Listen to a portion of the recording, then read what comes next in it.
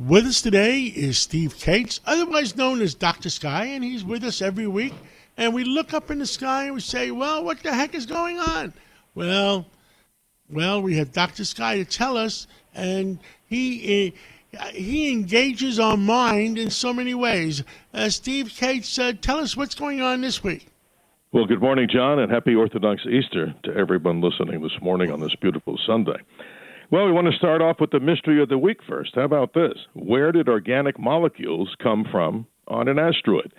Well, here, this is an amazing story. Organic molecules, John, found in return mission samples from an asteroid known as Ryugu, Japanese name. It's an Apollo asteroid. The translation of Ryugu means the Japanese dragon god's palace. But what did they find? This is material that was brought back to the Earth.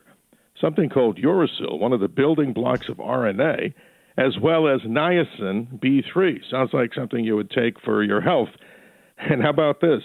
All this on this diamond-shaped asteroid, 3,000 feet in diameter. And this was collected by a Japanese spacecraft called Hayabusa 2 back in July of 2019. Now, if that doesn't knock it out of the park, let's just tell all the people, because not everybody knows.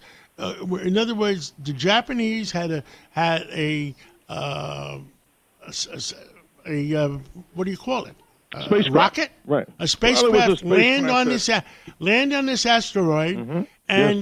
and transmit back the problem or the information, or bring it back. Well, it brought it back. It actually scooped up material from the surface of the asteroid, brought it back, which is even more incredible. And the scientists examining, like they did when they brought back moon rockets, moon rocks from the moon launches, we find out that they're finding these organic compounds in this particular asteroid. So what's amazing about this, it goes to talk about this as something that's very interesting. A concept, John, that's called panspermia, we've talked about it, is that maybe from comets and asteroids, life was seeded throughout not only maybe this solar system, but throughout all of space. And it's also another spacecraft that's actually coming back, Hayabusa 2. We should talk about another spacecraft called OSIRIS-REx, which actually is bringing back material from an asteroid called Bennu later this year. But imagine that. Vitamins like niacin, B3, as far as this building block material of RNA, these are some great times to be talking about science. It's amazing. It is amazing. And I was talking to our mutual friend, Frank Morano, the other day, yes. And he recorded this writer that wrote about Apollo 1 through 11, yes.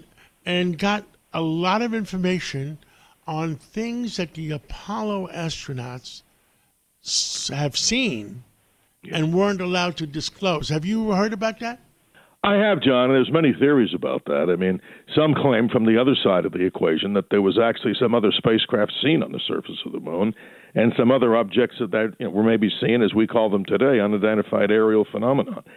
So the point of the matter is, when we talk about asteroids that are seeding life out through the universe by comets or asteroids, this is just amazing. But closer to home, this is another subject that's amazing. There's now thought to be a large area of mountains and other ancient structures surrounding the Earth's core. Geologists are talking about an extinct ancient ocean bed, some 1,800 miles below the surface of the Earth, showing that the Earth's interior is more complicated than one thought. So we're learning so much as we expand people's minds on this particular show on the Cats Roundtable on Sundays. But we've just begun to scratch the surface on all these subjects. So the bottom line to me, John, is life exists in many places in the universe, whether the Apollo astronauts saw something extraterrestrial or other encounters. Isn't it just amazing to be able to think now in this age of 2023 that we're just beginning to scratch the surface on what may be a very populated universe as we're talking today? I think there's a lot more out there than we know. And Steve Cates, I hope we live long enough to find out something more than we know today. I do, John, and to wrap it up, there's so many things that people can see this particular weekend. We find out that there'll be on the other side of the Earth on April 20th what's called the total hybrid solar eclipse. We can talk a little bit more about that next week. You'd have to be over there in that path to see it. Very unusual. But for the rest of us watching the skies, a meteor shower called a Lyrids is going to open up be peaking on the morning of the 23rd, but still high in the northeast by a bright star Vega, you may get to see a few of these things, and this is what we're talking about. Debris from comets, which may have seeded life in the universe, you get to see them as shooting stars. More information always, John, as you know, at WABCRadio.com for the Dr. Sky Experience. And again, a happy Orthodox Easter to all those out there that celebrate it. Well, thank you so much, and I celebrate all religious holidays. You know why? When it comes time to go to heaven, I want to make sure I cover all bases. I'm with you, John. Thank you, and have a good Sunday. Steve Cates, thank you, and keep expanding our minds. It's a lot of fun. Thank you. Always a pleasure. Thank you. Life's better with American Family Insurance because our home policies help protect your dreams and come with peace of mind. Save up to 25% by bundling home, auto, and life. American Family Insurance. Get a quote, find an agent at amfam.com. Products not available in every state. Discounts may not apply to all coverages on an auto or home policy. Discounts do not apply to life insurance policies. Visit amfam.com to learn how discounts may apply to you. American Family Mutual Insurance Company, SI, and its operating companies, American Family Life Insurance Company, 6000 American Parkway, Madison, Wisconsin.